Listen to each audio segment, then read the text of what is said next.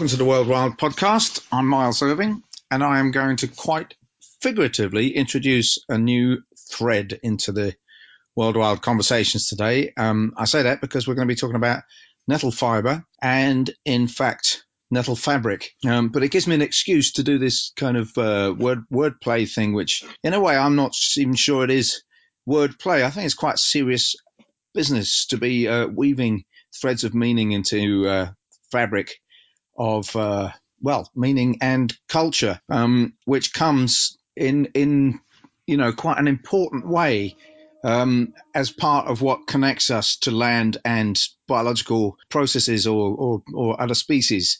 Because as I've mentioned before, I think there is a concern about using the language of mechanisms to frame our world and to discuss our ideas. For example, I'm reading a book about the gut flora at the moment. It's called the gut brain something. The point is that in this book, there's a lot of use of computer metaphors to describe what's going on. And I actually think it's unhelpful because it makes us frame things in mechanical ways with all the attendant problems with that. The machines are closed systems. Machines involve linear cause and effect. And machines don't have soft surfaces with semi-permeable membranes. These are all things. I think I will do a particular conversation based around in entirely this subject at some point. But on the other hand, just to touch on it briefly now, I think that when we start using metaphors and images from the biological world, from this living organic world, which is full of soft surfaces and exchanges passing through soft membranes, so that it's very difficult to see where one thing starts and another ends. And we have the pattern of, just the complex patterns, the circular causality, and this kind of exchange, which constitutes a form of union between one species and another, one organism and another. I think when we start thinking in these ways, we're actually being true to ourselves rather than alienating ourselves. And also, I feel that this is a way in which we begin to enter this kind of animist space where we see the whole world as living and having the qualities of, relational qualities that we have relationship with every other living thing. When we talk in these ways, we're bringing that realization into our daily consciousness. And so we're opening up a space to be more biological, to be more ecological, to be more reciprocal, since reciprocity is the actual quality and characteristic of organic life. Whereas, when we think in terms of mechanical metaphors, we are talking in terms of hard boundaries, and also, very importantly, a lack of personhood, because reciprocity can only happen between living things, which I'm increasingly thinking there's an integral sense of personhood about the nature of living. Personhood and being are fairly closely woven together. Okay, well, I wouldn't say I couldn't resist. I didn't want to resist the opportunity to elaborate a bit more on that kind of metaphorical space. And so we have a wonderful conversation this week all about nettle fiber. And I'm talking to Gillian Edon, who seems to be very authoritative in the field of the history of nettle fiber. And some of the technicalities of the process. And Gillian actually got in touch very recently to point out a mistake on one of the blogs I've written where I mentioned nettle fiber and said something that wasn't true. And that's led to this conversation. And yeah, I won't say more about that because we go into it in some depth in the course of the podcast. But suffice it to say, this subject of fiber and fabric from wild things does just begin to open up the space to be more, to have more breadth of coverage with regard to the use of wild resources and the potential for the use of wild resources, and how we can begin to weave culture that integrates people who live in a place with their surroundings, because they find another thing that they have daily use of, and obviously we have daily use of clothes, especially in our current climate. That's a necessity, and there's an opportunity for something to develop around this nettle fiber. As you'll see, that's part of the discussion that you're going to hear, and I will be looking at other topics around this, like other kinds of weaving, for example, like basket making, has a lot of different materials that could be gathered from the wild and utilized. I think that's a subject we need to also explore a bit more, having touched upon it previously with Anna Lewington. And there are a lot of other subjects we could be covering with regard to utilization of wild plants that we can find in our immediate surroundings. Okay, so I think that's enough by way of introduction, and we'll get on with the conversation with Gillian now. Of course, this conversation all goes back to you emailing me last week and pointing out an error on my website. Actually, you must realise that I don't normally, but I see so many things. I think, oh, here we go again, and I don't bother. I just ignore them. But I thought, no, this person is writing about really sensible things, and you're obviously very knowledgeable. And I just thought, oh, I'll just mention that, because people have done it to me, and I haven't minded, because it's not being malicious. It's just sort of adjusting something, because it is a huge assumption that people make about nettle fibre, and there's nothing really in literature to challenge that. Yeah, well, I obviously, when at the time of writing, I said, I think what you pointed out that I'd said was that nettles used to be the major fibre crop in Europe. That I can only think I must have been labouring under that illusion at the time, and I wrote it down. But it's clearly, I think I'm better informed now, and I wouldn't make that statement now. But I'm very glad you pointed it out, because I mean, we all guilty of talking nonsense at times. Well, I wasn't actually saying that you were talking nonsense. But I clearly was. And and I think I'm really interested in the whole thing around expertise and so on. Because I don't actually believe in experts. I just believe in everybody still learning. Whoever that. And a friend. Well, no, not really a friend, but this bloke I used to kind of listen to his talks and that.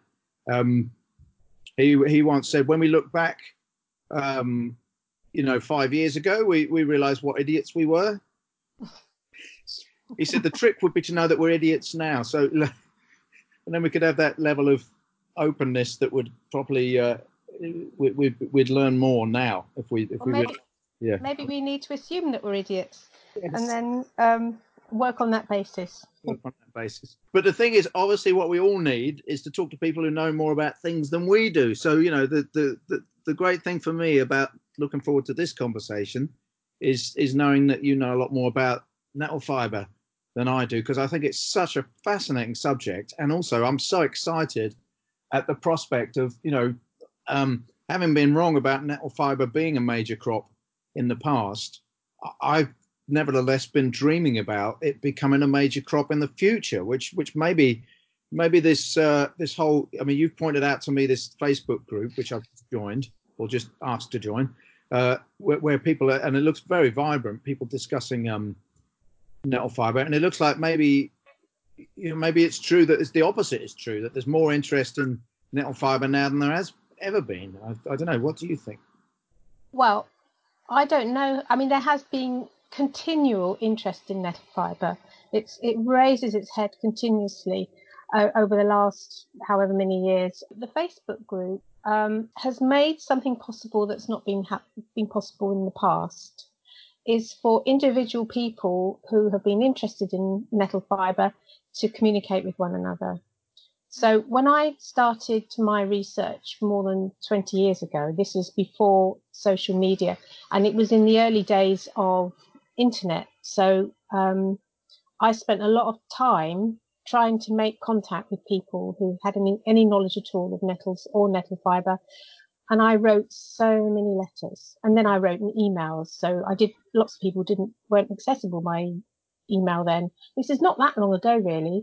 And so I used to spend a lot of time writing letters, ringing people up, trying to track people down to ask them. That could happen in 5 minutes now. And not only that, is that even the concept that fiber could be made from nettles has got more widely distributed, so people wouldn't even have heard of it before. Now it comes right before them and they pick up on it. So there is this worldwide gathering together of information and people who are all beavering away, as you'll see, trying to achieve it. Well, I just wondered because we've just exchanged a couple of emails, so this is I don't even know like what do you do for a living? What's your background, and how does that all fit into your Me? Oh, yeah. I don't really know to start with that. So at the moment, my work is mostly as an oral historian. Okay. So I work mostly on Heritage Lottery Fund projects. In the past, well, I originally trained to be a Could you tell teacher. me more about what you do as an oral historian? That sounds fascinating. Okay, well, apart from working with volunteers sometimes and organising them, training them and organising them, the best bit is to actually go out and interview people. So I don't know if you know about Heritage Lottery Fund projects. Normally they're trying to find out some heritage aspect of a place or something that's happened. So, for example, the most recent one I'm working on is a church in Chichester, and they are having a new building work, and as part of their funding they have to have a heritage element to that. So they're collecting people's stories about the various things that happened over, in living memory. The last one I did was about Selsey fishermen, and I've worked on a mental health project and a woodland project, archaeology. So there's all sorts of things. So what you do is you go along and you interview people and just basically ask them what their experiences and their opinions are. So it's not like an interview on television or radio. It's not like a newspaper interview. You're giving them the opportunity to have a voice. And although you obviously want them to provide information for the project, it's an opportunity for them to actually talk about what they know personally without being constrained or not too constrained. And that way you discover a whole new world. You become a little mini expert in something because you've sat and listened to all these different people who have had different experiences and even different perspectives. So completely polarizing positions on something. Someone will say this, so they may be actively, for example, in the fishing project, you'd have a fisherman who are finding a lot of constraints by the authorities, and then you'd interview someone from the authorities to explain why those constraints are necessary. So you get opposite points of view and that sort of thing, and because people don't feel threatened, they don't feel that everything is going to be out there. Whatever they say, they have control over the what happens to that interview. So if they say, I don't want you to use that bit, then you don't use that bit. But you don't actually put the whole thing out there. When you're using it in a project, you take elements of that interview and you use them to tell the story, the bigger story. But what is the final output from that? Where do the interviews end up? Oh, the interviews normally end up, if there's an organisation who've commissioned the project, then they will keep copies, but they always end up in the county record office. So they become a research tool for the future, and they're looked after there. They're protected, all their copyrights protected and permissions and things like that. But in the project, what you would have some exhibition or a book or something like that going on, and then you'd use those interviews and take parts of them that were suitable. You don't use the tricky stuff. There's no point, unless it's relevant, of course. But you take that and build a story for people to come and actually listen to or to read about, and then and you've got real people saying things. So that's how it normally works. But it's interesting. It sounds fascinating. I think that there's a project that happened near here which I don't know if it was oral history as such, but I reckon it must have been Heritage Lottery funded. Um, some of the ladies in the village spent however long going around talking to people to get the old field names, Oh, really good. Yeah. and the output from that was we've got a great big map now. So I'm based in a village called Charlton. At least that's where the business is based. Mm. Where I'm sitting now, and just up the road in the village hall, there's a massive map on the wall of Charlton, and all the old field names that are on there. And it's so some of the fields are built on now, but still they're still marked out in the old form of the field with the field name. And I can tell you a lovely story actually. There's one of the field names which is mostly built on now. Their house is next to a river, and the field name is Dabchick, which I don't know if you know your birds, but Dabchick is another name for the little grebe. Well, this field, which is now mostly houses, as I say, it's right next to the river, and it's actually right next to the where the road crosses the river. So you can stand on the bridge next to the river, looking at what used to be the Dabchick field, and guess what? I wouldn't say 9 times out of 10, but maybe 3 times out of 10, when you stand on that bridge, you will see a little grebe. So you know that that's why the field was called that. And it's the only place that I reliably see little grebes along that river, even though they must be there, but it's where they seem to most like to be. Um, Yeah.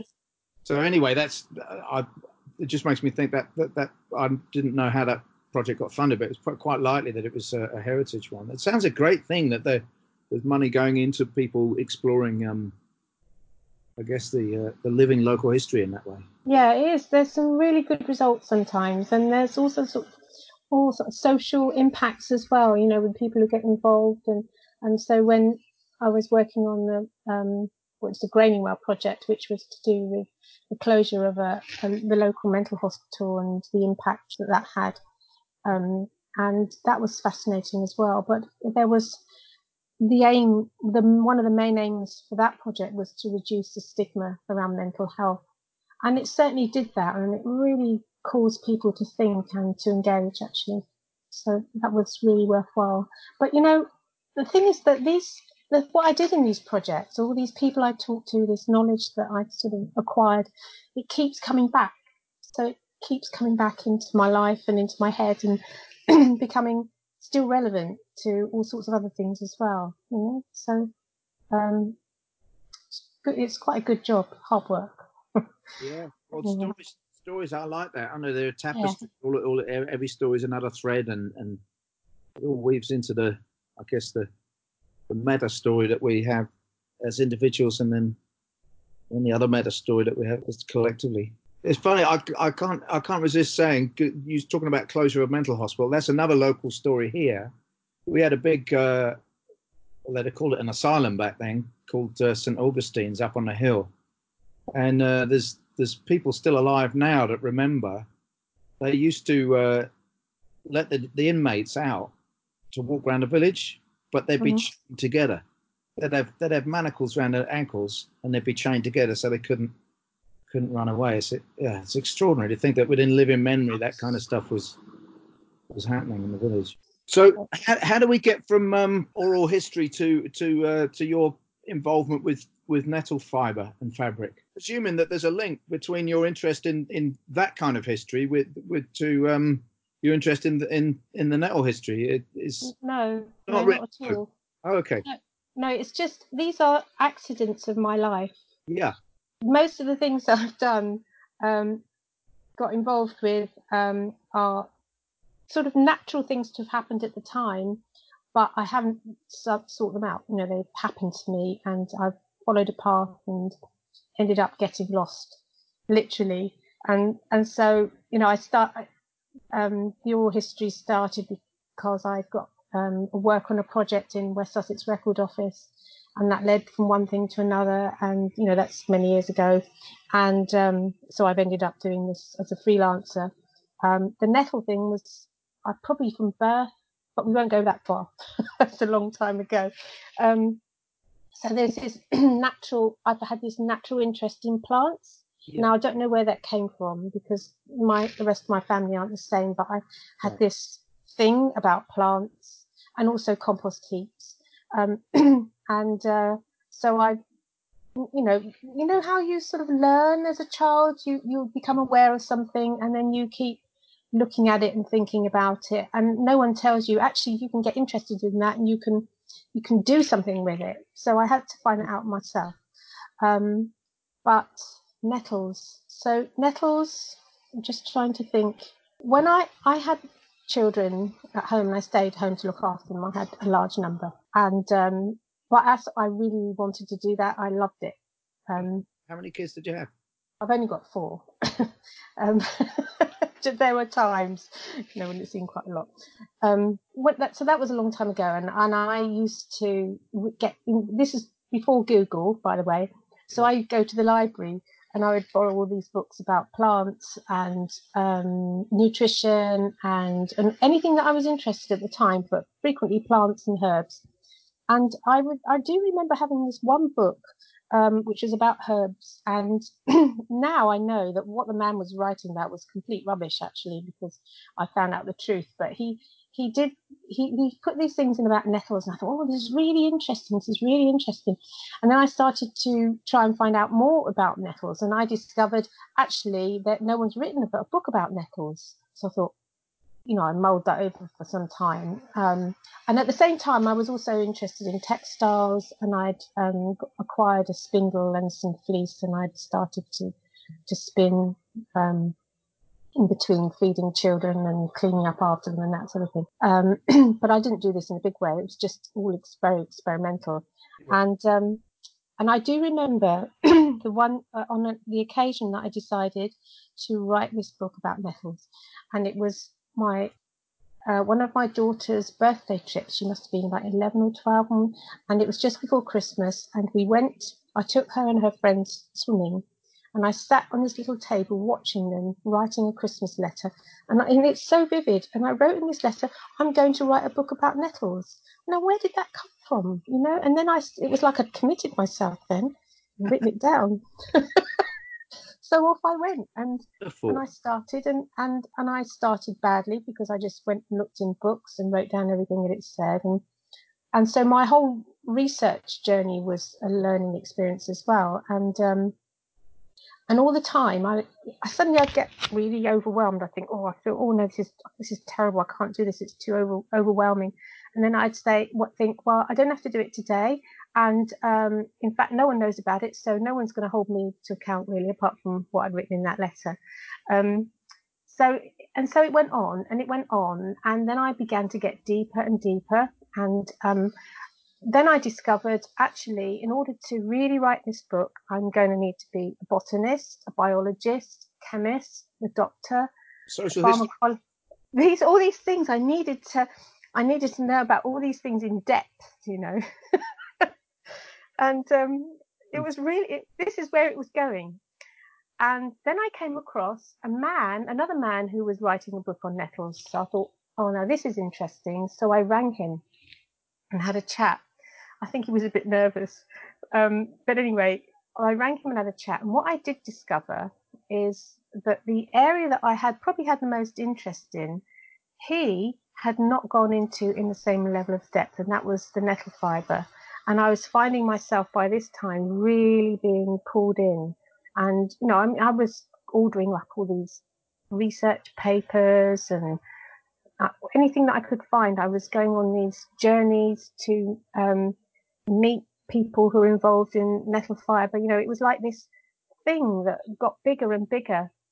And and also one of the most important places I went was Kew. Actually, I made friends with someone who was really really helpful, gave me lots of information, and she actually got me. She worked in the Centre for Economic Botany in Kew, and she got me a pass to get in the building. Who was it?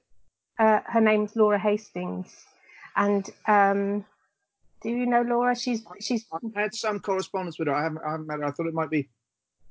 Oh, there was a guy, Hugh Prendergast, and a lady, Oh yes, I knew Hugh. Yeah. Helen. Oh, blimey, I can't think of her name is. But they wrote a book about Wild Harvest, things that could be used. I've got it here actually. Yes. So that could put me out of my misery. It's Helen Sanderson. Yeah, so Helen Yeah, Sanderson. I She's the remember one I her. actually spend a lot of time interacting with, so it's no excuse for forgetting her name. But anyway, yeah, yeah. So Yeah, the Centre for Economic Botany I'm familiar with. They're all about this kind of plant use thing, basically, aren't they? yeah, and so I would. They've got an archive in there, and I spent hours, days going through all the documentation about nettles, and that is where I got my real source information about the history. So at the same time that I was doing this research, I was also experimenting. So anything I read about nettle fiber extraction, I would go through that process of trying it. So I had to do it with clogs. I had some leather clogs, and I had to do it, and I had nettles in the bath. People couldn't have baths in the house, but we had a shower as well, so that So was all right. were the kids still at home at this point? Oh yeah, they can tell you Oh, stories. madness! I love it. And I had We're never. on the journey, whether they liked it or not.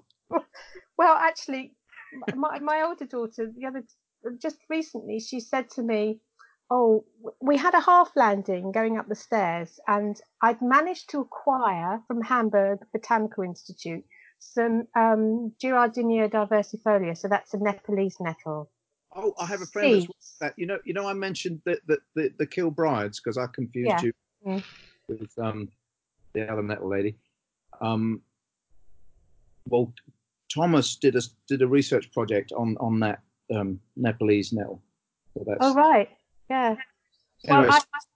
I managed to I managed to germinate these Yeah, plants, yeah. and I had one on the landing. It was quite big. No, really ferocious stingers. Really, I mean, you think that we've got bad ones, but this is a really big stinger, and it used to be. You very kindly left it on the landing. Yeah, As- and my daughter said actually every time she went past, she got stung by this. Well, the thing is, it got quite big, and what I knew it needed. just stop going upstairs when it got quite big. Well, they were very patient, really. I mean, they probably, I'm sure they moaned, but you don't take any notice of children moaning, do you? Anyway, so I decided that what I needed to do was to find a tropical greenhouse for it to go in, to be looked after. So I managed to find one in Pulborough, which was quite some way away. And I contacted this person and said, I've got this nettle, would you mind looking after it? And so he took this in nettle in, and then I went back to visit it once, and it was like a triffid. He was really proud of it. It was absolutely massive. And do you know, I've never been back since. And having taken over the whole of this greenhouse, but he was commercial, had commercial greenhouses, but he looked after this nettle, and it was amazing. I feel bad that I haven't been back, but I couldn't fit it in. It was just too much. So anyway, that was just one of the things. But anyway, yeah. So nettles did rather creep into the house in many forms. And so I spent a lot of time retting and dew retting, water You were retting. saying you took over the family bath for Well, now and then, yeah, because I had to soak them, yeah. And we had a pond at the back, so I did pond retting. I tried river retting. could you explain retting? Oh, retting is a fancy word for rotting. Okay. So the purpose of retting is to break down the plant material and the gums and pectins that hold the fibers together. So the bits that aren't the fibre, it's kind of getting rid of those for you. Or Yeah. Do you want me to explain how nettles work? yeah, go on then. Okay. So there you have your nettle, and right on the inside there's a hollow tube. Right.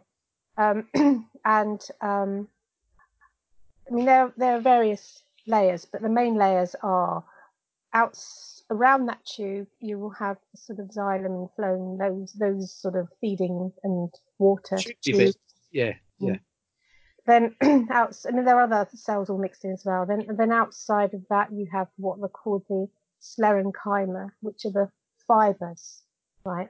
Now, if you have flax, flax are very thin and straight and homogeneous, really, and they have a high percentage of fibre to the stem in relation to the nettles. They've got more fibre in a flax stem, and they tend to, when you remove the fibre, it tends to come off in these strands, fibre strands. But in fact, the fibres on the bast fibres are not long strands. They're made up of lots of tiny fibre cells. So if you manage to break those down, remove all the gums and pectins and separate them from one another, they will be really small, but very, very fine. So I have this theory, and no one's ever contested it, and I've never even seen anyone really say anything. I'm sure there's an expert out there who can clarify this. So my belief is that when a nettle grows, this is the maximum time growth time for the fibers, the fiber cells, because their purpose is to support the stem as it grows up. You know, nettles grow quite quickly, Yeah. so you can imagine that the core is quite soft. So when they're growing fast and they're growing their leaves, they would probably fall over if they didn't have the support of these fibers. Can I just stop you because it makes me realise I've had a misapprehension about this. I thought that the xylem and phloem, as you say, is that the same as the vascular bundles? Is that correct, or is that anyway? I thought that those tubes that are communicating the stuff up the stem, that they were giving it structure. But you're saying that it's actually the fibers that are giving it the structure. So well, I'm sure that they have their part to play. I mean, I'm not such an expert okay. that I know really, but I all I know is that they are where the water and the food sort of feeds the plant, but the fibers are there to strengthen the plant. So if they are providing support, they need the extra support of the fibers. Yeah. And then what happens is that as the plant matures, that core in the middle starts to lignify. So it has lignin forming in it, which turns it into wood. It doesn't need the fibers anymore then. Okay. But they're still there, obviously. So, which brings me to my other theory, in which when I did my MPhil in nettle fibre extraction,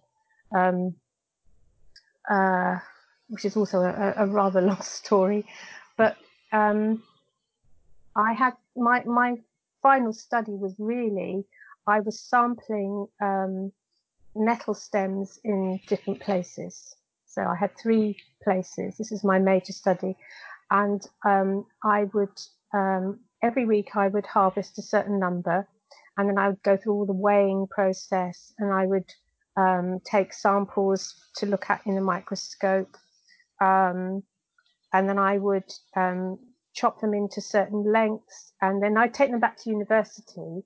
Then I would remove the fibers chemically with sodium hydroxide and ammonium acetic acid, and a lot of water, mess everywhere. And when it was dried, then I'd weigh this fiber and that sort of thing. So and what I discovered, and I believe this is my thing, is that I don't believe that nettle fibre increases significantly in relation to the stem the longer you leave it.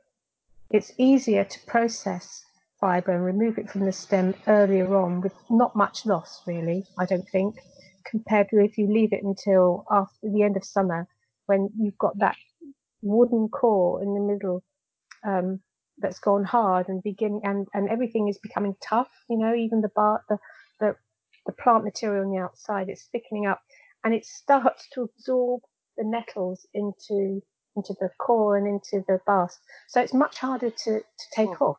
I'll tell you what that's making me think, because one of my kind of main thoughts is how could we get more yield from wild landscapes, no matter what we're doing with them, and when that comes to food, I often say to people who are worried about over harvesting that they're worrying about nothing in most cases, because all we're doing is effectively like we're mowing the lawn. So we cut leaves and they grow back, and it doesn't exhaust the plant. They've evolved to cope with this, just like a lawn can cope with being mowed because it's evolved to cope with grazing animals grazing it. So I've been thinking about what nettles are good for. Obviously, they're good for eating the young greens, and you can do numerous things with those. You can even dry them for tea and whatever. And then I harvest the seeds in the autumn. I've been thinking along the lines of you leave the canes there to rot over the winter, which is what some people do, isn't it? And then you harvest them. But what you're suggesting, it seems to me, allows for a multiple harvest of stems, because if you cut that stem before the flower has finished doing its business, the plant will just produce another one. So you could potentially get Well, 4 or 5 or yields of stems in a single season.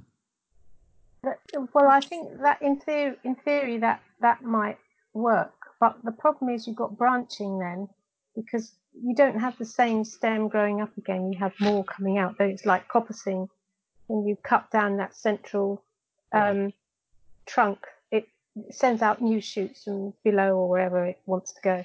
Is branching a problem? Pardon? Is branching a problem? Could you still use it with the No, maybe not. I mean, I think that's worth, it's worth investigating that. In fact, Alan, Brown, who started the Facebook page and he is now Nettle Man, I will say, and you should interview him. He and we're going he to have a series on that. It'd be great. yeah, he might have something to say about that, because I did all this many years ago and things have moved on. People have been sharing information, and I was basically on my own with no one to really ask, except I did have some people who were helpful, but But now there's a whole community, it seems, of people talking to each other and sharing. there is, yeah, Yeah. some people doing some really good stuff actually. Um, but anyway, so what I did was, I eventually, although I experimented and tried, I wasn't trying to produce cloth because I don't have the textile skills to do that. Right. So I then moved on to looking at the history of nettle fiber use, Yeah. and which no one else was doing. Can I just quickly clarify Mm. what you did in the lab with all of those chemicals? Yeah, That was just basically very heavy chemically based retting in effect. yeah. That is retting. Whereas what you did in your bath, what were you doing in your bath? Well, the bath stuff wasn't. I even tried a sheep's trough. That didn't work very well. The thing is, it worked in the pond Yeah. because you have more water. You've got the right sort of bacteria, and Right. you don't in the sheeps, and you also got the right temperature because um, it's a bit erratic. These are things not you can't pin them down scientifically. This is the thing. You Yeah. can't say you need to do this, and this because you can't control those elements involved. Yeah. You can't control the bacteria in the pond. You can't control the temperature. You can't control the outside weather either. So you just have to, like people do. When you develop this instinct of knowing, Yeah. you can't pin that into a shape you can't pin that down. It's just something you know. It's like when I cook a cake, I listen to see if it's ready. Okay. I That's, don't do it really by time because it doesn't work like that. Things are always changing. Nothing's ever the same. So I listen to see if it's ready. are you And listening to yourself, or looking at the cake and allowing that to give you information well, as I well? look at the cake. If it Yes. looks as though it could be done, it may not be done, and I have to know what's going on inside. So that's when I listen, and I normally get it right. Although I have burnt my face in the past. So you're actually listening to the cake. You're putting Yeah, your ear next to the cake. yeah, Sorry, I yeah. thought you meant you were listening to your gut. Your inner No, intuition. no, I actually listen to the cake. Listening to the cake. I've made many cakes. Anyway, so this is a sort of thing that you develop a sort of inner instinct of when that is ready, when that's done, when that's right. Okay, Um, but you've just told me that when you use that instinct in regard to cake, you're using your senses in a very particular way by putting your ear next to the cake. So Yeah. how do you use your senses to know when the thing's retted?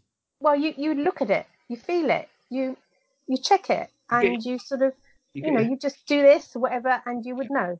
Like yeah. many things in life that people do and people used to in the past, they would know when something was ready. Like the farmer knows when his corn's ready, and all those things. You're not doing it by machines. You're not doing it by, or any sort of You, technological way. yeah, You're you don't have a retometer that you just put your no, finger in. no, no. And so you sort of know um, whether it's ready or not. So anyway, I did have quite a lot of success in pond retting, and then I would boil things up in wood ash, and which would break down the gums and things. But I wasn't concerned with producing a large end product. I wanted to know how it worked, and I was trying out all sorts. I came across all sorts of different methods, and I would just keep testing them and testing them because I was interested in the process. Mm. Um, in university, it has to be done with a view to commercialization, obviously. So you're having to write down every single detail, every single variable. I mean, it was only done in very small quantity. So in terms of pollution, it wasn't creating vast amounts of pollution, Yeah. but it was producing results that, gave more knowledge and things. So, and it was an effective way of extracting the fiber, but very heavy duty. You just wouldn't do it normally. You're using the sodium hydroxide and whatnot, yeah. Yeah, and very high, um, very hot oven, and then acetic acid and ammonia, and lots of water for cleaning it up and things. I mean, just so that we kind of thoroughly, or yeah, as thoroughly as we can, covered the retting thing. I will just say that the very small amount of research I've done, but I spoke to the people that I mentioned in the email. I've been to see that factory, that mill, Yeah. Yorkshire, where they're making nettles from nettle fiber and wool. By the way, in answer to your question, they're getting their nettles from the grounds of a power station, Okay. and those nettles have been selectively bred. So their project, you probably know, it comes out of this DEFRA funded project called Sting that happened in the Yeah. 90s. Well, I can tell you all about Sting. Sting was going on when I was doing my MPhil, Okay. and I was asked by the professor to come and do an M. I rang him because I wanted to know, what's about this project you're going to do? And he said, well, why don't you come up and talk to us? So I went to Leicester, and at the end of this conversation, they said, would you like to come and do an MPhil on metal fibre extraction? So I Wow. said, well, that's something, isn't it? So I said yes. So I did my MPhil while that project was starting, Okay. and I know about Chimera, and I also know how they got their um, uh, crossbred ones. These are the Brademann clones, actually Okay. produced between the wars by Gustav Brademann in Germany. I gave them the contact who produced these, actually. So I was slightly instrumental in that. And Find you. I was trying to find nettle people about 10 years ago. But I so just couldn't yeah, find anyone. Yeah. isn't that odd? so uh, so I'm the person who was producing these at the time. This is Jens Dreyer, who was a young German man, who in the late 90s he was at Hamburg Botanical Institute doing a PhD, Yeah. and what he did was they still had the original nettle clone. They called them clones, but they weren't genetically modified. Obviously, they were just crossbred. And they still had these um, the original stock, but they couldn't remember, or he wanted to retest them to see if they still had the qualities that they were supposed to have had. So that was his PhD, to reevaluate these clones, and then he went on to start to propagate them as well. I even went to Germany because I'm still friends with Jens. He's a lovely man, actually. He came to visit me a couple of years ago with his wife and dog, and he he invited me, and I went and stayed with him and helped in his greenhouse with his helpers propagating these nettle clones. So that was quite fun.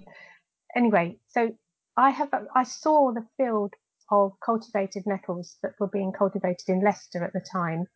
And I do know that they went on, that what had to be happen is they had to be transported, the stems had to go to Cornwall because there was a farmer there who had a decorticator. It was a bit complicated. I don't know all the details, and it was a long time ago. But Kamira was the person who was taking the fibre and using it. So I'm glad that they're still using local nettles rather than importing them, because once they get imported, then I get suspicious. Well, I was just because the wool was coming from New Zealand, but they said that the particular qualities they wanted.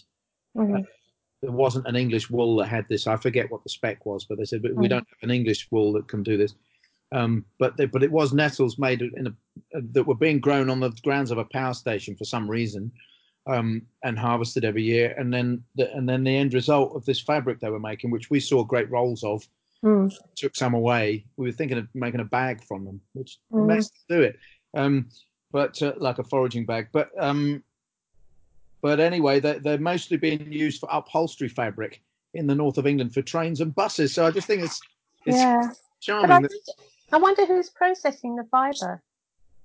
Are they doing it? No, I don't think so. I think they get. Well, maybe they are, but we didn't see. Did we see the fibre? I think we saw. No, we just saw rolls of fabric. Oh, I don't know. I can't remember. We had a whole tour of the place.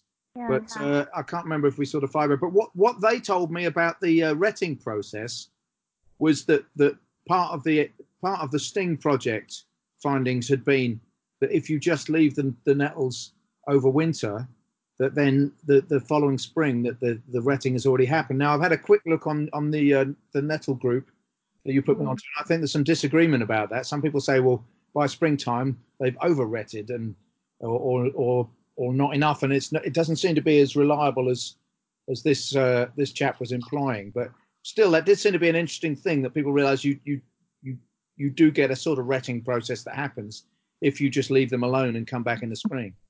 Yeah, they see that all. See, everyone's right and everyone's wrong. Okay. You're then depending on variables that you can't control. Yeah. So, sometimes it will work and sometimes it won't, depending on the weather you put them, depending on the weather, the conditions.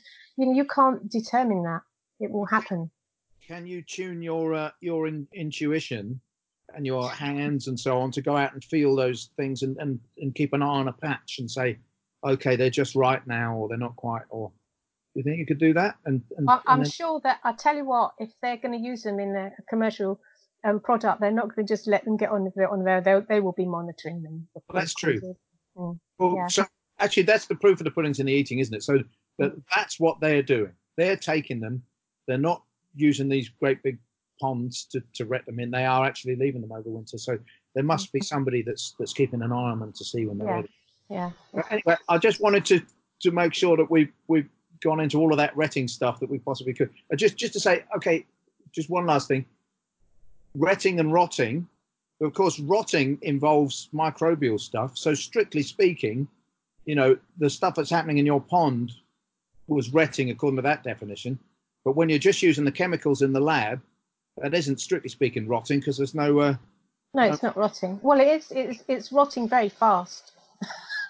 It's rotting, artificial rotting. Just depends whether we're saying the microbial thing is part of the definition of rotting. But anyway, I'm just a bit of a stickler for definition, so I just wanted to clarify that. Well, and of course.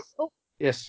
Let's just say that dew retting uses fungi, so that the retting process is different because it uses fungi rather than bacteria.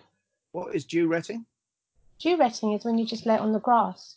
Okay. Oh, of course. Maybe that's what they're doing. They're dew retting. Kamira, do just?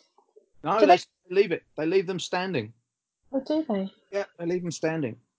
There may be more to it than what he said, but it did seem to be that was at least part of their process to leave them standing for longer than people used to.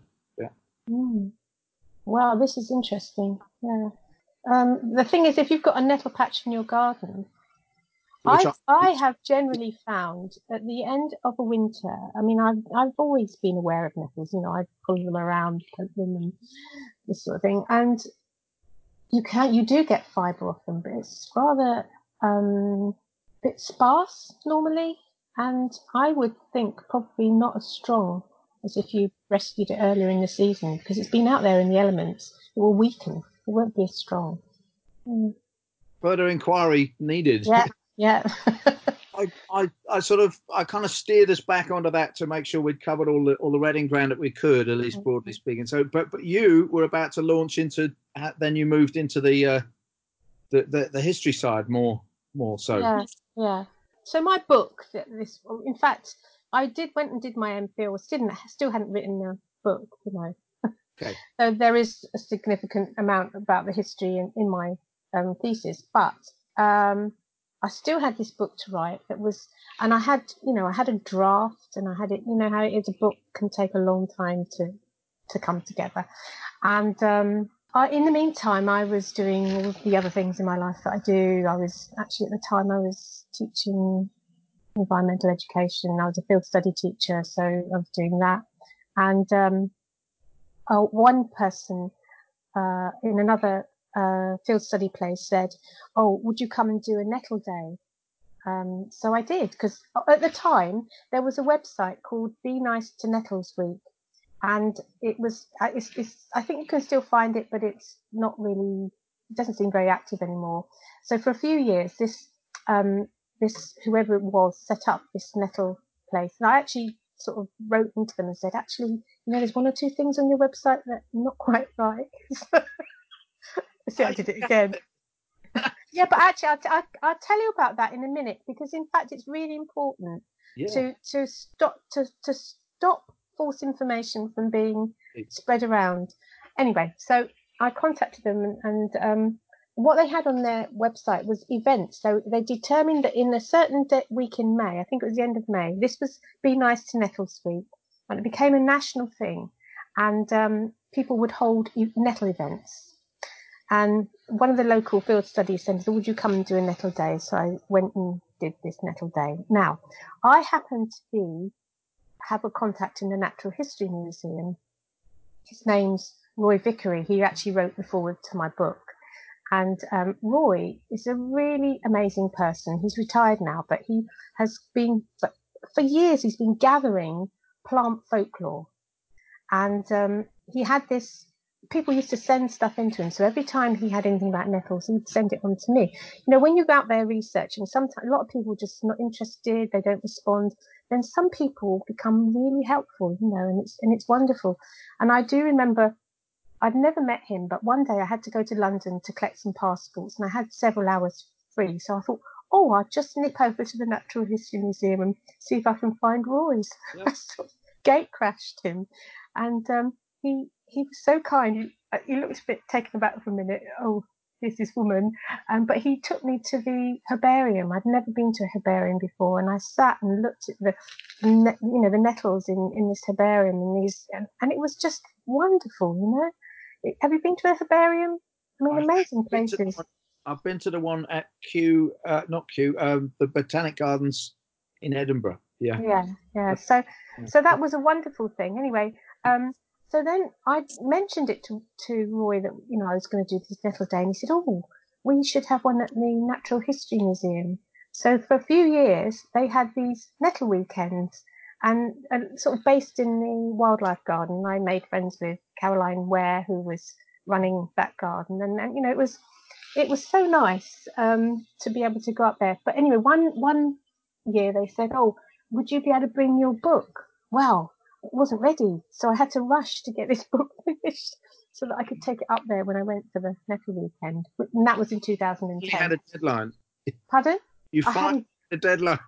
I had a deadline, but unfortunately, because of the deadline, it was not as good as I wanted it to be. There were errors in there, and I felt unsatisfied with it. It was not right.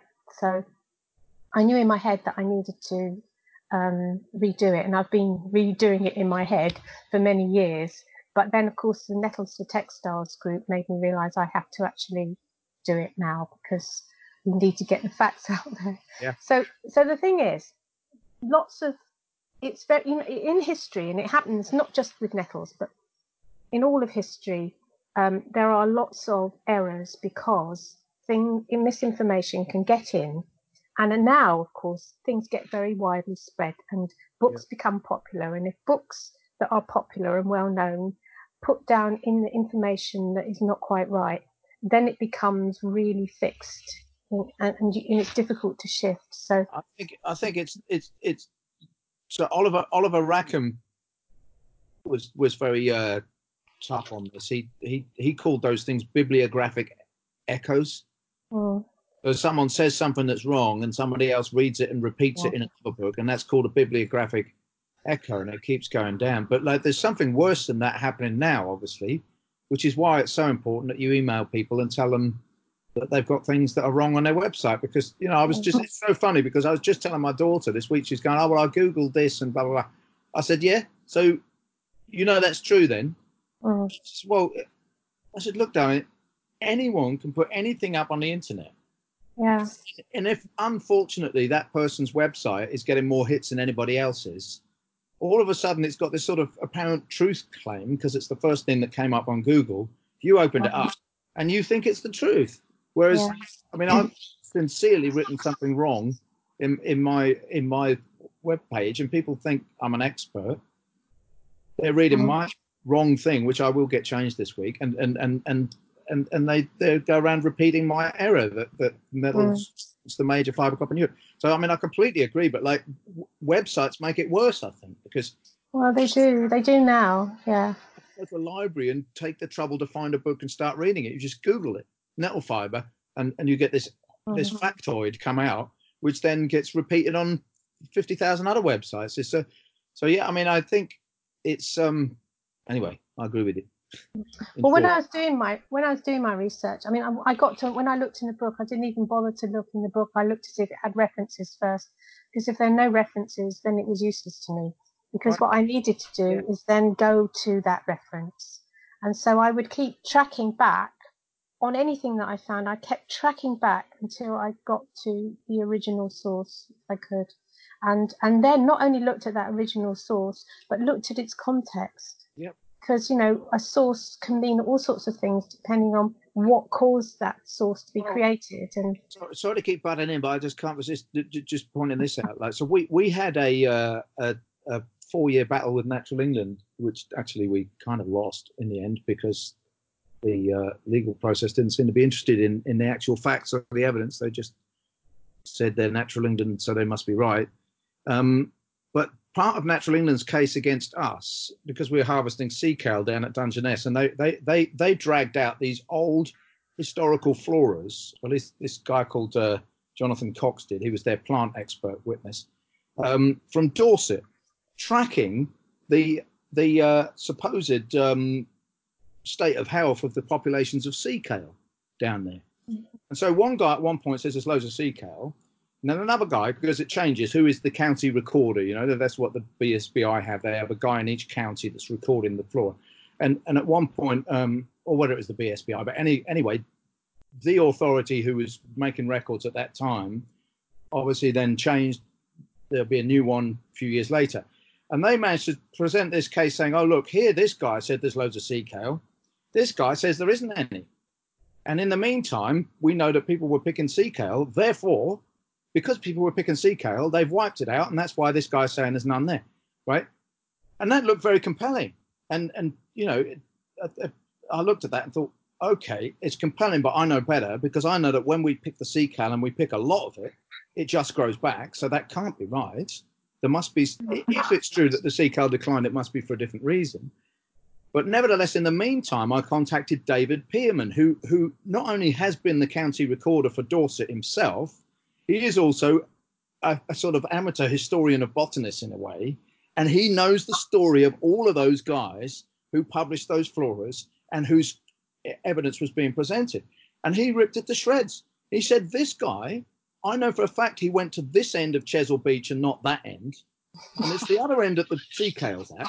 This guy only came to Dorset at a certain time of year and did his botanizing within a very short period, and he never went to the places where the sea cow grew. So it was only one of the guys that actually walked the beaches where the sea cow was, and he said there's plenty of sea cow. So, you know, it just, you, as you say, you have to interrogate. You have to have someone that's got the know to interrogate. Well, actually, what is the basis of what is written down here? And it turns out what lies behind it in our case was well, things were not what they seemed. Basically, these guys were not qualified to say whether something was there or not because they hadn't been there at the right time, or they either hadn't been there or they hadn't been there at the right time. Yeah. Well, you're trying to find the truth, aren't you? Yeah. That's basically that's what you're trying to do, not just write something that is just entertaining for somebody. For me, I have to live with myself having, I worry about my book. I worry because this book for me is like this big jigsaw puzzle. And what I've done is I've got all these pieces and I've managed to put lots together, but there are all these stray ones as well, and there are these big holes, and some pieces seem completely missing, and some seem stuck under the cupboard or something like that. And I know that there are answers, and even what I've written will have to be challenged at times because someone will come up with information that has a better context and has more substance. And I know that, and I never want to write that book again. But I hope that people will make more sense of the picture. If people tell me I'm wrong, that's fine. If they tell me that I'm wrong simply because that's what they feel, it's an idea they've got, and people have done that. Oh no, no, no, no.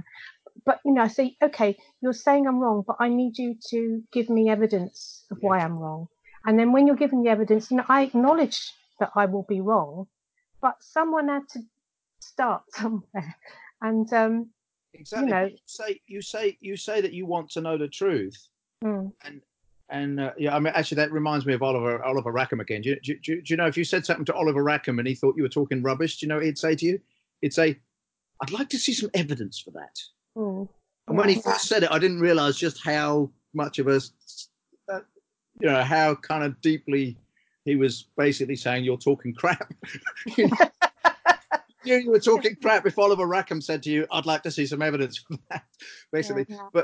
But you say that you want to know the truth, right? Yeah. But unfortunately, there are a bunch of people out there, including Natural England and the judge in our case. But across the board, there's in this we do live in this. A lot of people are living in this post-truth zone. I don't even know what I call that, because I think there's a whole kind of lot of space that people occupy that never has cared about the truth.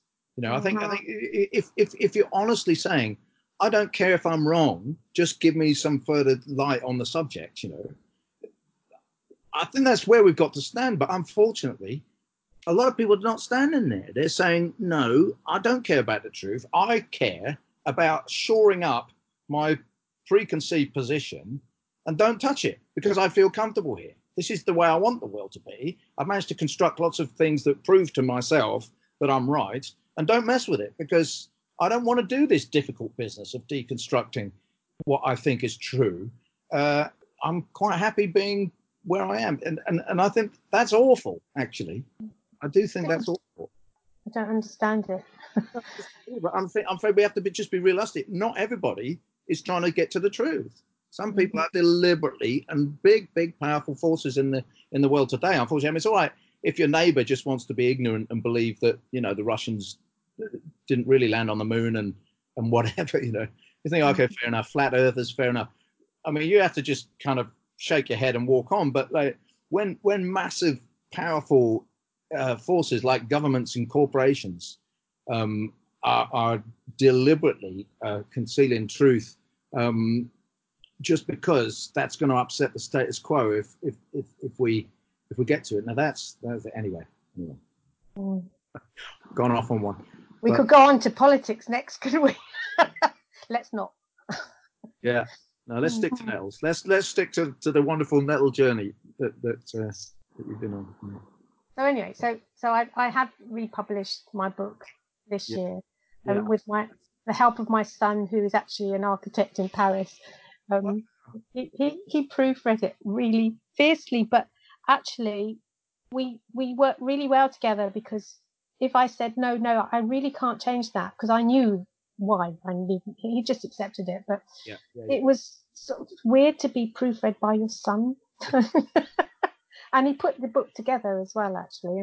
And the cover's got a photo by Alan Brown, because he's taken some wonderful pictures of his nettle fibre. So I feel... I've seen some. They're beautiful. They're absolutely beautiful. I know.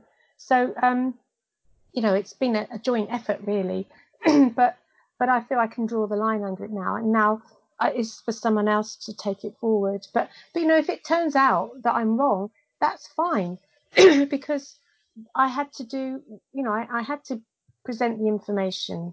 I remember Laura, from Kew, I remember her years ago, she said to me, Gillian, you've got to publish this. And so I felt like I had this responsibility first time round to present what I'd found. And whatever people did with it after that was up to them. It's fine. I've done my bit. I can move on to other things and try. So.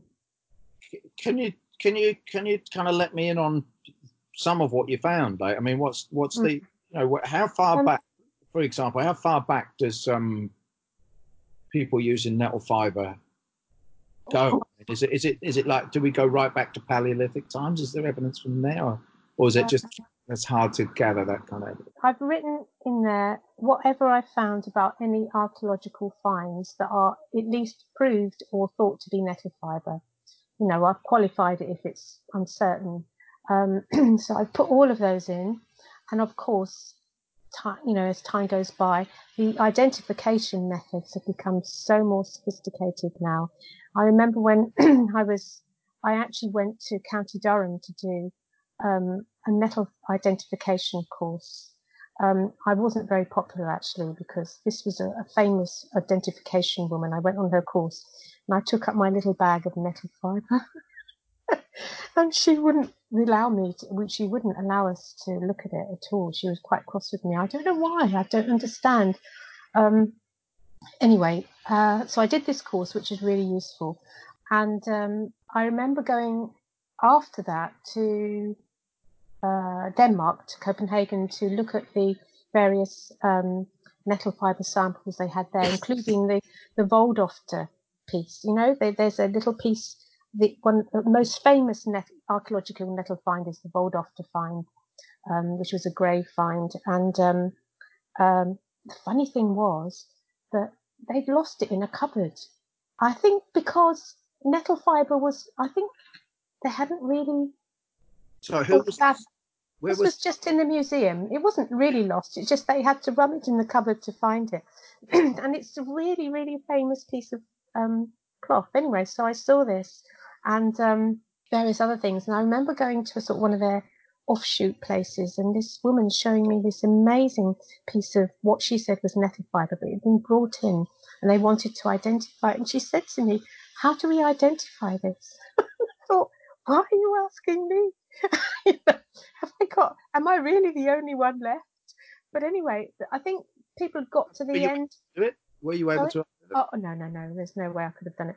But I think they've got to the end of their resources in being able to identify the difference between nettle and something like flax. That was the problem. But now, of course, they're using far more sophisticated methods, which I've written about in my book, but I can't remember because it's quite technical, and so I've had to do that very carefully. But they're getting to the point where they're able to actually determine whether something is nettle. Is it isotopes and things like that? So they're finding out not only whether it's nettle, but where it actually grew as well. So things have got quite clever. Yeah. And so it opens up all sorts of possibilities for further identification. But of course, nettles, cloth doesn't last very well in the ground, so it's not always easy to find samples.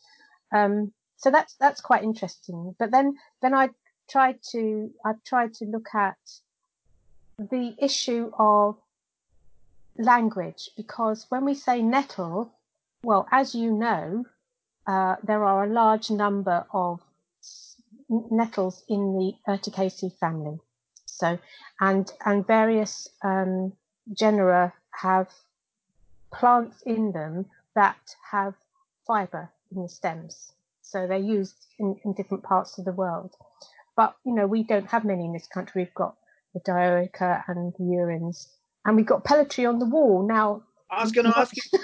you can't Say about that. get much fibre from that, but it's a nettle species. You know, it's bizarre, isn't it? So, but anyway, within that big picture, you've got the Nepalese nettle, that's an Urticaceae in the Urticaceae family, and you've got Rami. Now, Rami is being produced for, it started being produced in China and in India. Also grows wild in different countries. So, but it's been a commercial crop for a long, long time. It doesn't grow very well over here at all. They have grown it in some parts of Europe, but they have imported Rami for a long time. So Europeans have been importing Rami. Sorry? That's an Urtica species? No, that's a Bommeria. But still within the same. Yeah, still within the that is genera or genus is Bommeria. So people have been using that as a source of fibre for cloth, and it makes a very fine cloth. And if you see Rami, it's got quite long, very white, shiny fibres. You can buy it easily, it's available. But of course, it's called nettle, and the same with the Nepalese nettle, the Girardinia diversifolia. That is also called a nettle. They are nettles, but they don't grow here, and it's not our nettle. So when we talk about nettle, we think of the stinging nettle, but people also use these different fibres. And if it says nettle on there, it could mean those, and that's fine. They are nettles, but it doesn't necessarily mean it's stinging nettle fibre. So if you go back in time and look at records about when it refers to a nettle, so what nettle are they referring to? Are they referring to an import, or are they referring to our native stinging nettle? So you have to always be having that in your head as well, and looking at the context, looking at the possibilities, looking at the wider history. I had to look up amazing bits of history to find out the context of where nettle might fit into this. So I've tried to do this with records that I can only use what's there to be looked at. But I did discover that nettles kept having a revival when there was a crisis in history. So the Napoleonic Wars, the American Civil Wars, the World Wars. When imports were restricted, and suddenly people got, we'll get some fibre out of nettles. Imports of cotton. Yeah. So certainly American Civil War. That was mostly to do with the imports of cotton, but and also probably the two world wars as well, because we've become dependent on cotton then as well, hadn't we? I'm not sure about the Napoleonic War, so it could have been cotton, because the Industrial Revolution had got revved up by then, hadn't it? It's sort of into its swing. So the story that I've told lots of times, and I'm just hoping this isn't a bibliographic echo, is that the First World War German army uniforms were made from nettle. Yeah, Mrs. Grieve, botanical herbal. Was she right or was she wrong? Come on. Well, there's another thing in there that she's written that I really pursued, and it was sort of dodgy thing that she'd written. But I can't say no until I've proved otherwise. But Jens in Hamburg did say to me many years ago that there was not a lot left evidence of that. And when I've read all the stuff around the World War One, certainly World War One publication, this is what I found in Kew. A lot of stuff that people had written, a lot of it was propaganda. And also there is these other possibility that it could have been Rami. Okay. Because that's also a nettle, and there is a reference somewhere to the use of Rami in soldiers' uniforms. But I think until it's proved otherwise, I would prefer to be suspicious. Yeah. I would want the evidence. My default position is suspicion. Only because I've, learned to be suspicious and not just take things at face value, but to say, okay, so this is interesting. Can we follow this up? Can we find, where does it come from? What is the evidence for this? And so often, it just falls to pieces. So sorry about that. It's just you're Oliver Rackhaming me. I love it. No, I'm not at all. No, you actually, I'm glad you brought that one up because it's a very common one and it gets really going out. It's really out there, that one. And it makes. I love a good story, but the thing is, we just don't want to find ourselves guilty with these really important subjects of really, when push comes to shove, our philosophy is don't let the truth get in the way of a good story. So except that is a great story about the First World War army uniforms, but if that's as thin as the evidence is that Greaves said it and everybody's been repeating it ever since. See, I've forgotten where I got it from. That's the problem with bibliographic echoes. I was studying that book. It's probably where I got it from. But I didn't inquire. I didn't interrogate it as hard as you have. Well, you'd have to do it for the rest of your life because she's got a lot of information in her book, isn't she? Yeah. The thing is, if someone comes along now and says, actually, no, you are wrong, they really were used, and this is the evidence for that, that's it. That's fine. But the thing is that Gustav Brademann wrote a book which he published in 1950 called Die große Brennnessel, and it's a very famous book if you can read German. Well, when I first got in contact with Jens, it's unbelievable. He posted. Oh, this is really dangerous. Hang on, just got to calculate time. Okay, we're past the 70 years copyright thing, nearly. He sent me a copy of this book, and I photocopied it, every page, and I've used a small section of it because I can't read, it's quite complex and things. I would love to be able to read it, but I don't think he says, I don't know, maybe he says in there about First World War. Anyway, so I would be very happy if someone could come along and say, actually, they were used and this is the evidence for it. That's fine, because that's the truth. But I haven't found that truth yet. I just haven't found it.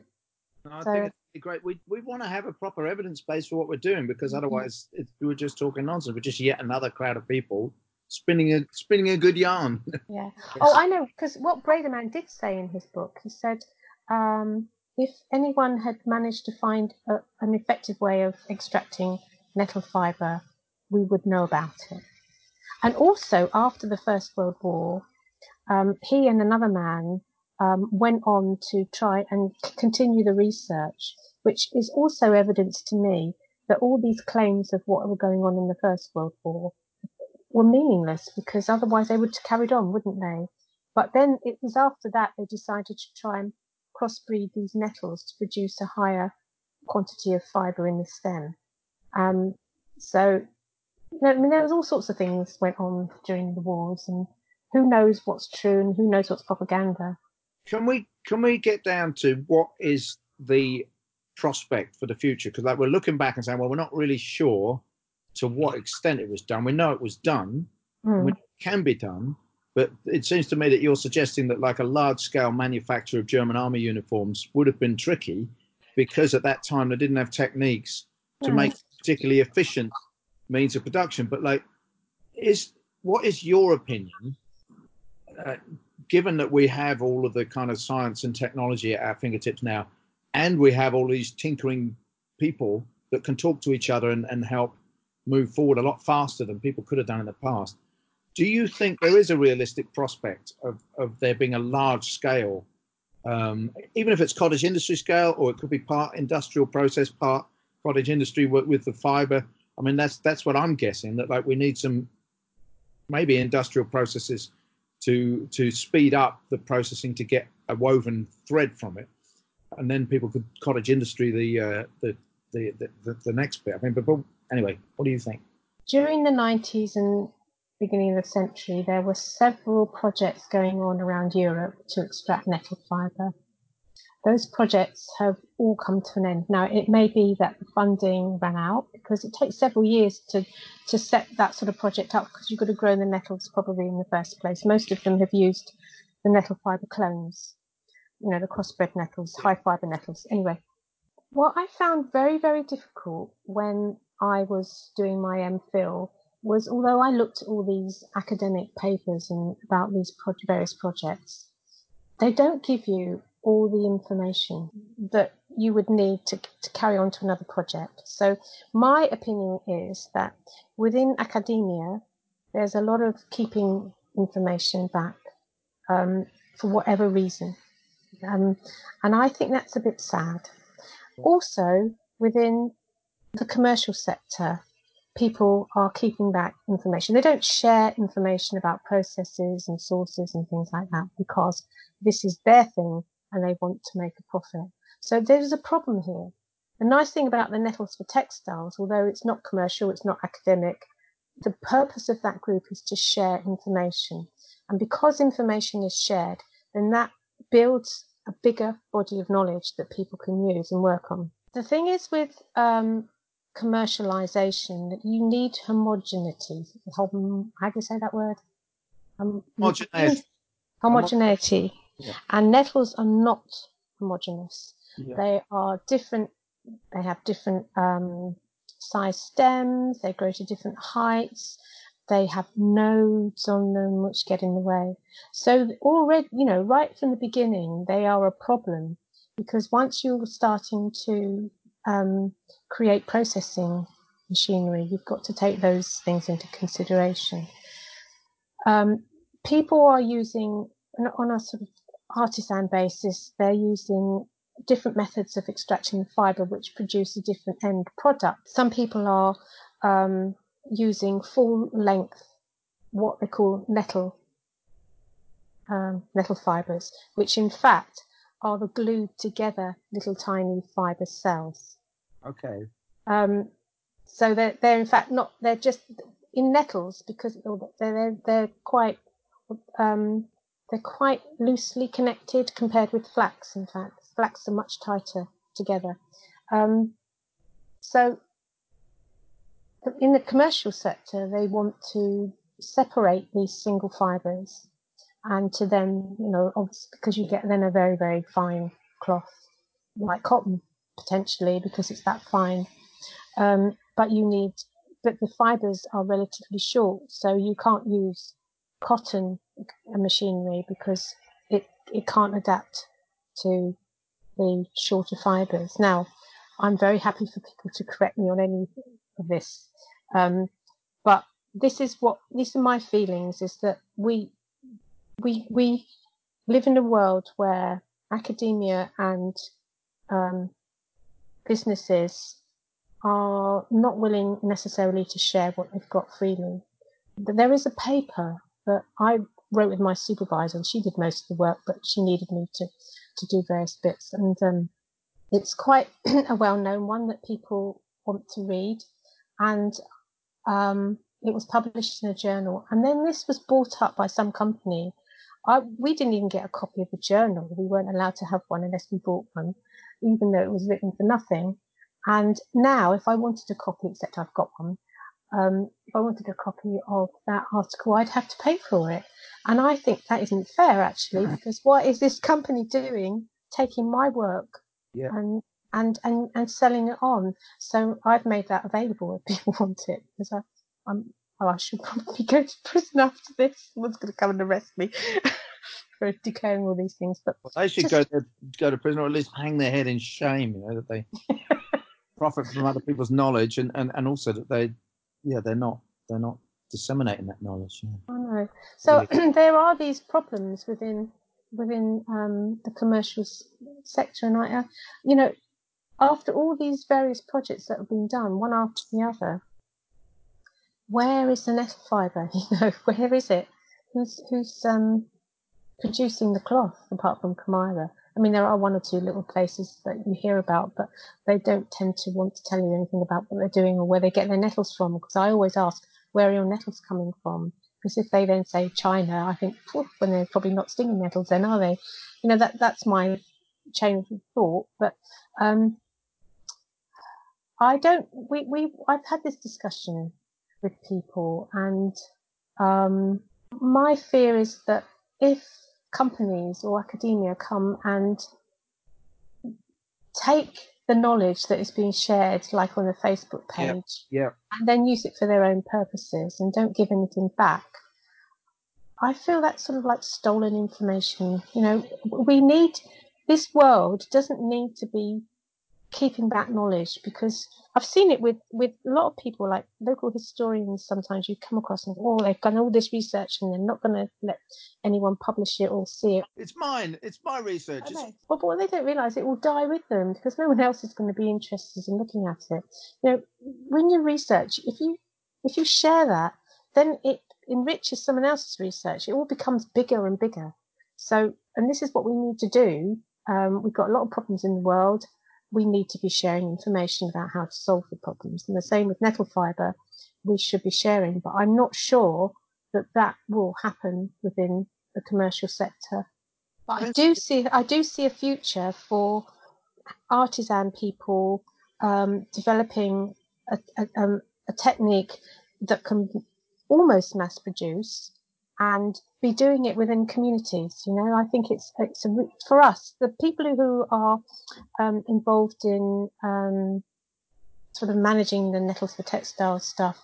We all have the same philosophy that the information is for sharing, and we want to see this being making people's lives better, or creating work possibilities, or all those sort of sustainable things that we should be working for. Does that make sense?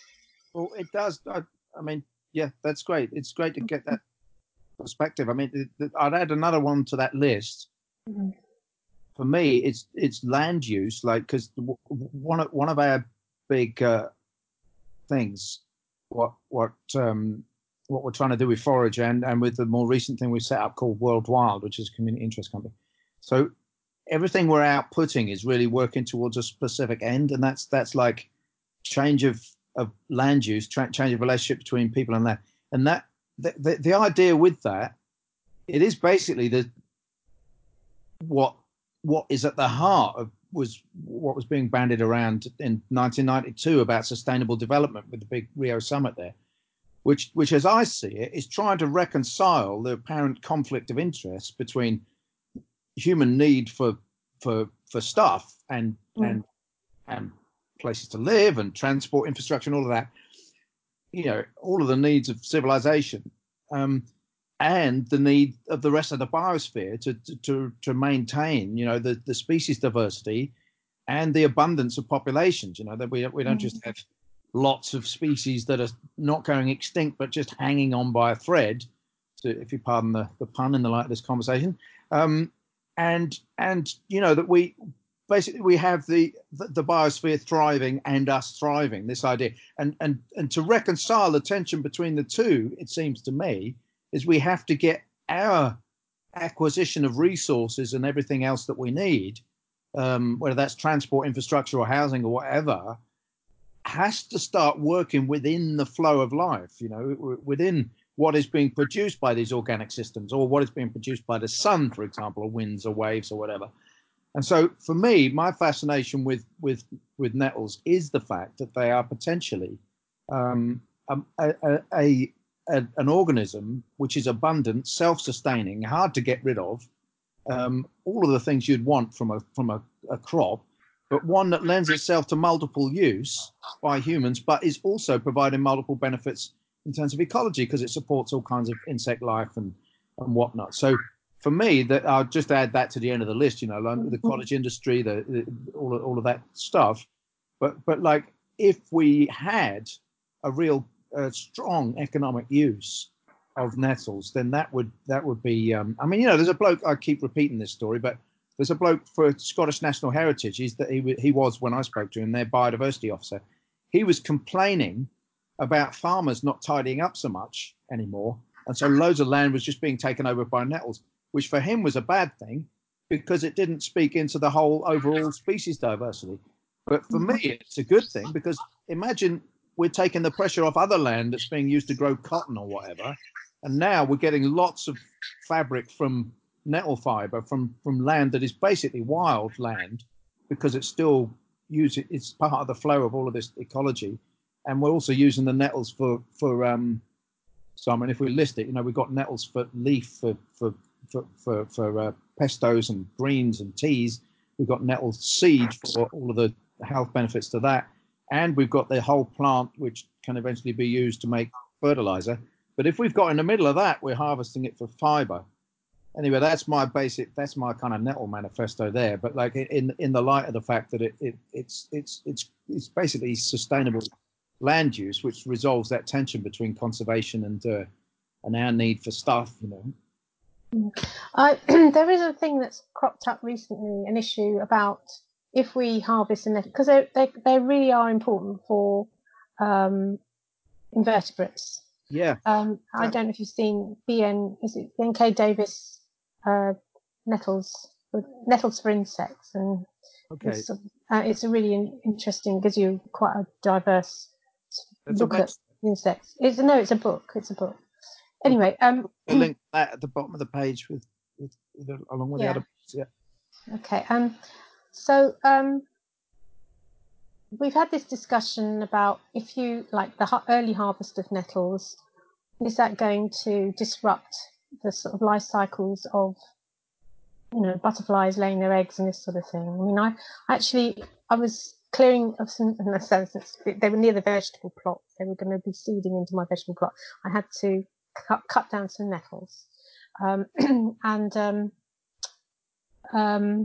I discovered a really beautiful, and I can't remember what it was, beautiful chrysalis on this nettle that I chopped down, and I felt really bad. You know, at least I photographed it, but I felt really bad because I thought, if only I'd looked.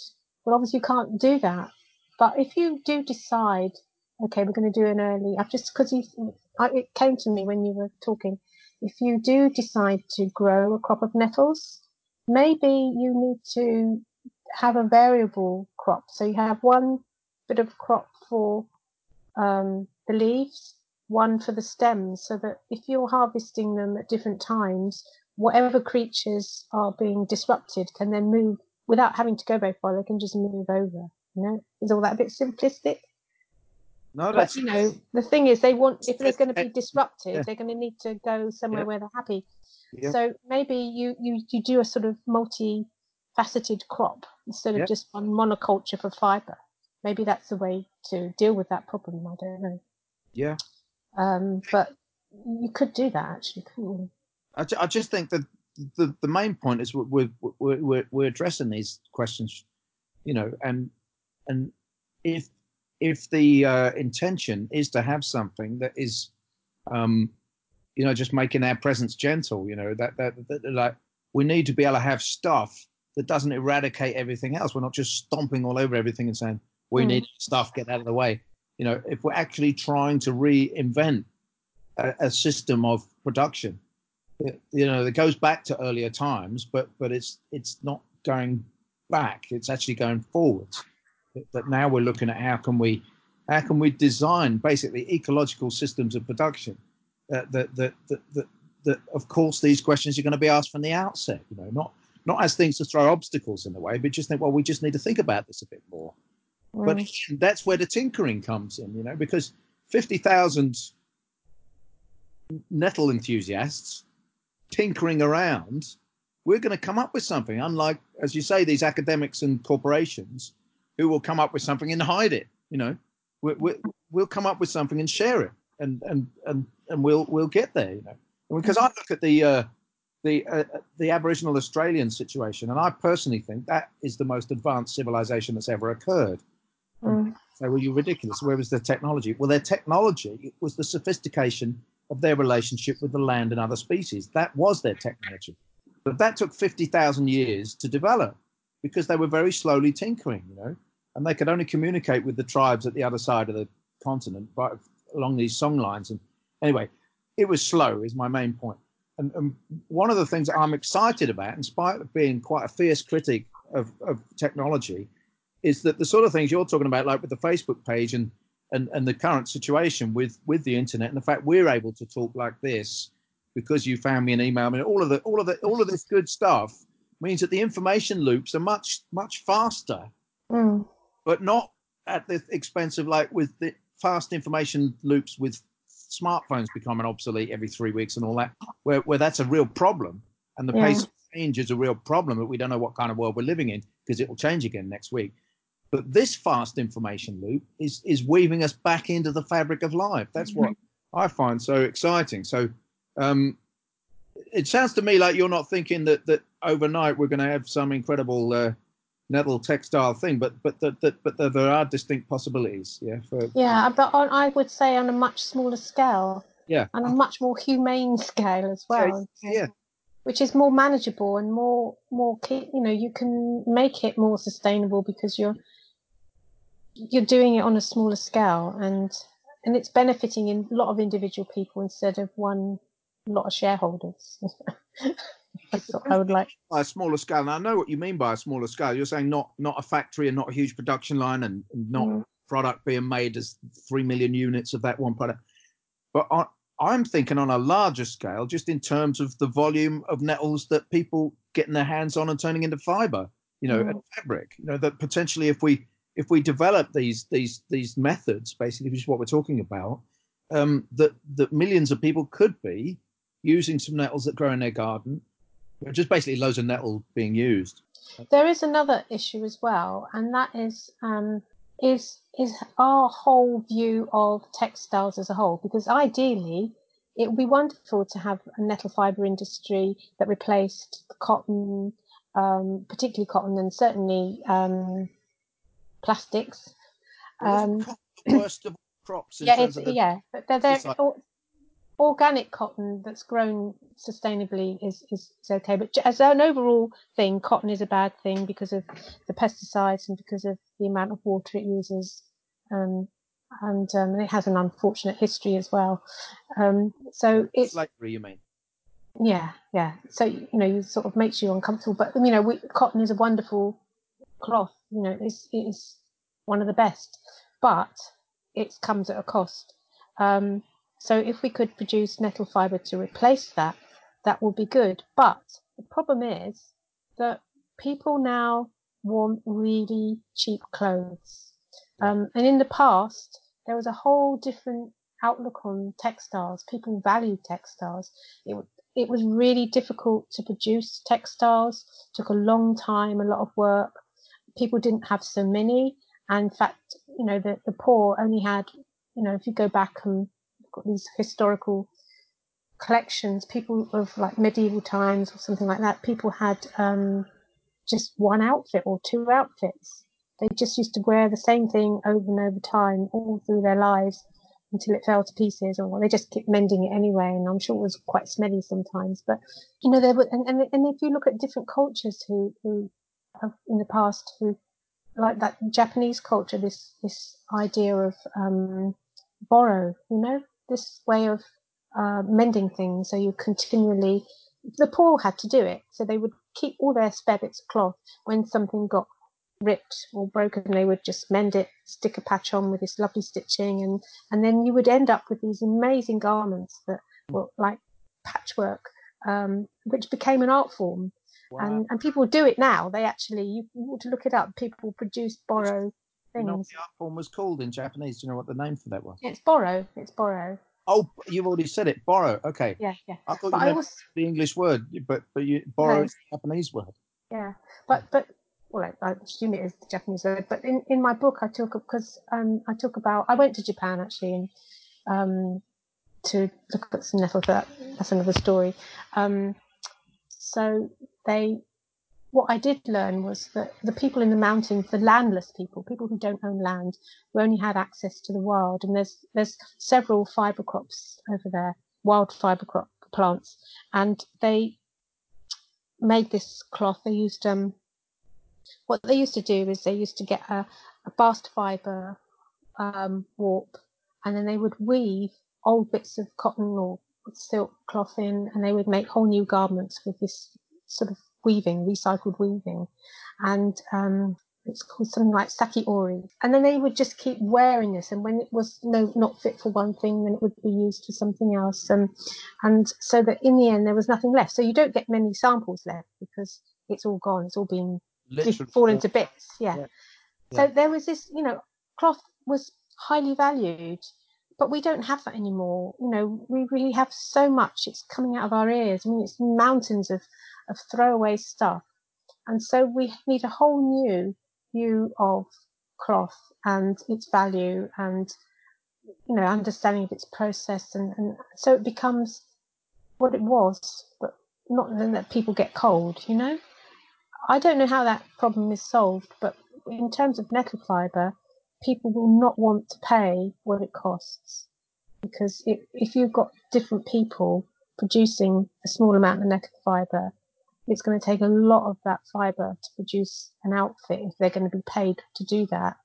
And that final outfit, would cost a fortune. Yeah. So there is a problem. Yeah. But that's why I wonder, and as I say, this is not my definitely not my first port of call in terms of if I'm trying to imagine a future scenario. I'd try and wait until last to say, is there a high tech solution to this, or is there a chemical solution to this, or something? I mean, there should be. But I don't think chemicals are not the answer. But they have tried retting with enzymes. Okay. I don't know how progress has got on with that, but that is a potential use. So but we sorry. might make a better production if we could find some kind of some solution that is scientifically informed or technologically assisted kind of thing. Maybe other people will have the answers. Maybe my knowledge is too old now. I don't know. Yeah, no, I'm just trying to see what the state of your, how you can reach into the possibilities, with what you know. That's and I'm sure we're going to have, off the back of this, we'll have a series of conversations about nettles and explore this further because, as you say, some of the others might, or somebody that hasn't even started thinking about this yet will join the conversation. Yeah, I mean, but I'm just very hopeful that people want stuff and that is, well, just to respond to what you said about value, I think the issue that we've got, like valuing truth, we've touched on that, haven't we? Like the impetus behind the conservation movement is valuing biodiversity, but to me, it's at the expense of valuing human culture. There's almost like a sneering and anti civilization, anti-human basically perspective when people get really impassioned about species extinction and biodiversity. They end up basically despising their own species, and so we then value biodiversity at the expense of valuing our own selves. And I think that kind of self-loathing is a road to nowhere. We're not going to solve things. So to me, the thing is back to what the exact point you were just making about valuing the products of culture and the things that we depend on, because the mass production has basically led to a complete eroding of any sense of value. It's the same with food, isn't it? You could have been talking about food. People have made the same point about food, haven't they, over and over again? Like, part of the reason, we're not going organic and we're not going this and that is because people just expect to have all this disposable income, and they don't expect to be paying 40% or 60% of their weekly income on food, but in the past that fiber would have been so valued because it was so hard to come by.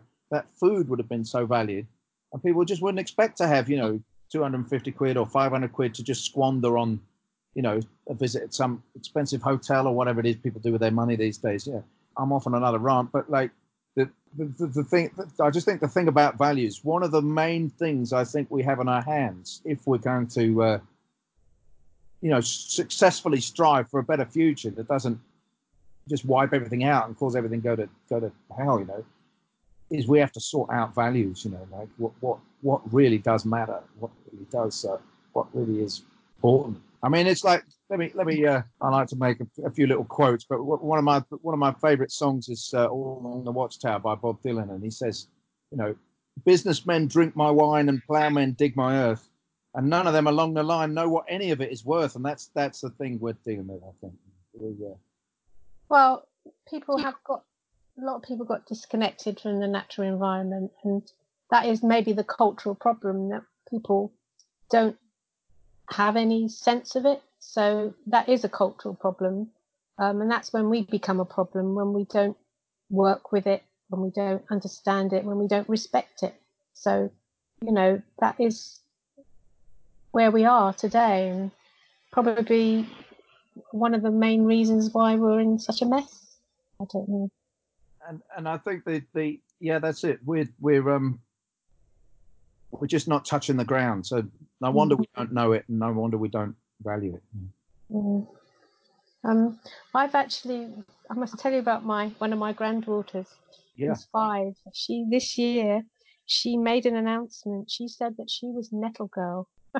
She spends a lot of time fiddling with nettle fibre, and recently she's been fiddling with willow. So as soon as she gets a bit of willow in her hand, she starts twisting it into a shape, little bracelets and reeds and things. And there's presents to people. Whoever's there gets a willow present. But anyway, I just thought you'd like to know that there is hope. There's someone out there who's going to carry the flag. Yeah, maybe she's going to sort it out. Maybe she's the one that's going to work out how we can. Oh, she is actually. She is. She's already said what she's going to be doing. Yes, but she is 5.